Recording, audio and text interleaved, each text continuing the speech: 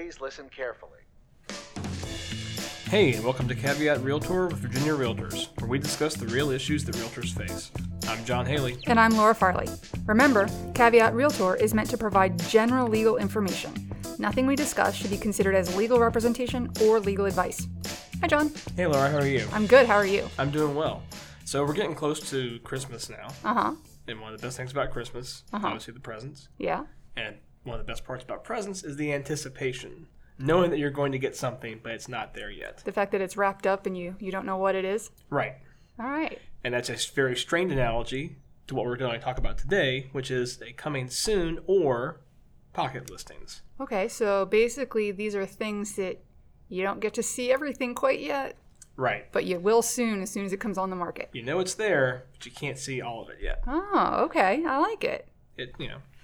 Is it a stretch? Yes. But, just work with me here. I'm working with you here. All right. So today we want to talk about two concepts that can result in a little bit of confusion. Because while they may seem similar upon initial glance, there are important distinctions between the two. And knowing the differences between the two can help you provide your client with the best service possible while also staying within the rules of your MLS. Right. You definitely want to know the difference between a diamond and a lump of coal in your stocking. That's correct. All right. So first, let's talk about coming soon. Generally, this is when you want to advertise a property that is not available for showing or sale until some later date. Usually, after this initial coming soon period, the house will show up on the MLS. However, if the property does not eventually get listed in the MLS, coming soon can merge with pocket listing. Now, a pocket listing occurs when a listing agent has a listing agreement and does not place the listing on the MLS. There are certain situations in which this is an acceptable and advantageous practice, but it can be very risky. Coming soon ads and pocket listings both have been around for a while, but they tend to become more common when the market is hot like it's been in recent years. Advertising a property as coming soon can provide some low-risk benefits for the seller. For example, if the seller wants a little more time to get things together before actively putting their house on the market, a coming soon ad can help get a jump start on that market. It also presents a true and accurate picture of the property to all buyers. As long as you abide by all other advertising regulations, there's no problem under Virginia law with a coming soon listing. And you'll want to check your MLS rules regarding coming soon listings, though, as some MLSs have limitations on how long a property can be in coming soon status. Pocket listings, on the other hand, can be very risky. Most experts agree that the majority of sellers are best served by putting listings in the MLS, because the MLS ensures maximum exposure and, hopefully, maximum selling price. MLSs also help provide accurate property information. So, that being said, are there ever times where a pocket listing would be in the best interest of your client? Possibly. For clients who prioritize privacy over the benefits that can be obtained through the MLS, a pocket listing may make sense.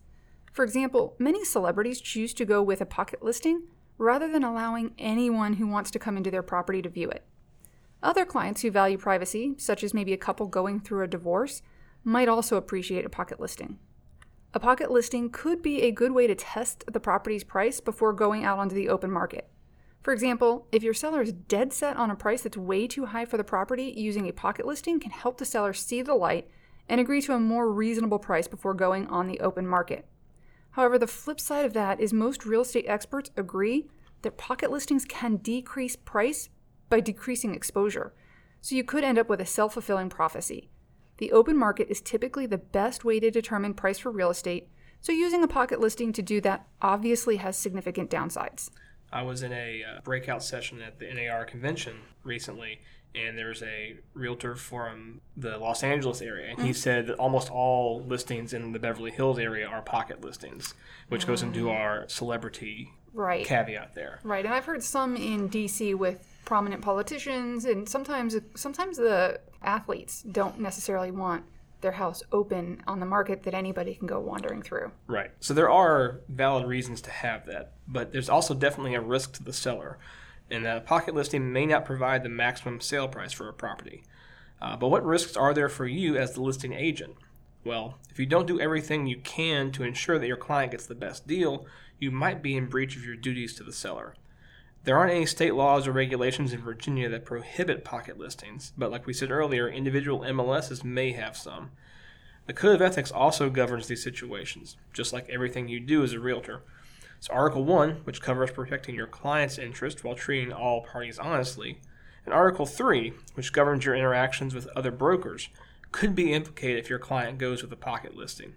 Additionally, fair housing could be a concern if you're only advertising the property to a certain group of people. That's right. If you advertise the property through the MLS, and assuming you're advertising in compliance with fair housing laws, and if you're listening to our podcast, you really better know how to do that, or else you need to go back and listen to those episodes again, you shouldn't have any issues with a fair housing complaint. However, if you choose to market the property only to a select group of people, that could very well land you in hot water with the VREB, even if there's no discriminatory intent. Basically, by artificially limiting the pool of potential buyers, you might be exposing yourself to some risk. So, John.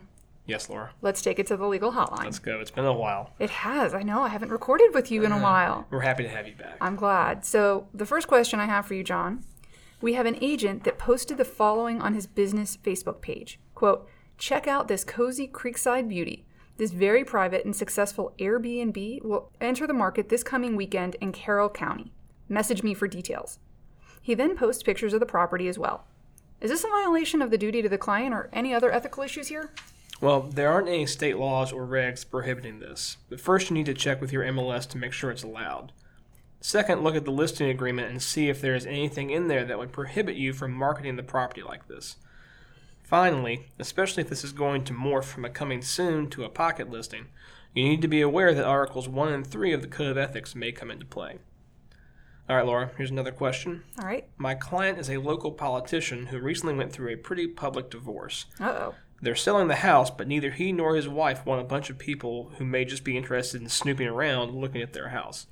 He knows of a few people who want to move into his neighborhood, so do we have to put the property on the MLS? Well, the main concern with this pocket listing is that by keeping the property off the MLS, you might deny your client the best price for his house. As the MLS is generally understood to provide the best option for the buyer, keeping a house off the MLS could be a violation of the Code of Ethics, particularly Article 1, and possibly Article 3. There could also be a possible fair housing violation depending on the people to whom your seller wants to show the house. However, there are situations where the privacy provided by a pocket listing is more important to a client than a potentially better price. If your seller wants to move forward with an off-market sale, you should make sure that this is reflected in writing, preferably in your listing agreement, and that you document in writing the reasons why this might not be the seller's best option to put it in the MLS.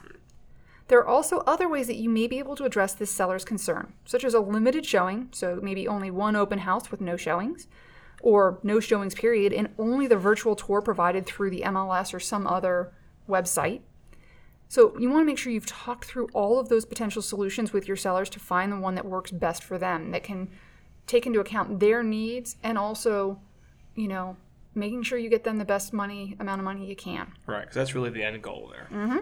So what are the best ways to limit your risk? So the best practices to follow when dealing with coming soon and pocket listings. First, and hopefully this is obvious, don't advertise a property in any way without the seller's written consent. Absolutely. And that covers not just these issues, but literally every issue where you're advertising a property. Make sure you have the authority to do so. Make sure the listing agreement is legally compliant and fully executed. And make sure you explain in great detail to your seller the risks involved with both of these options. Know your MLS rules regarding what you can and can't do in these situations. And finally, make sure that you have a good explanation with as much written backup as possible for why you didn't list a property in the MLS.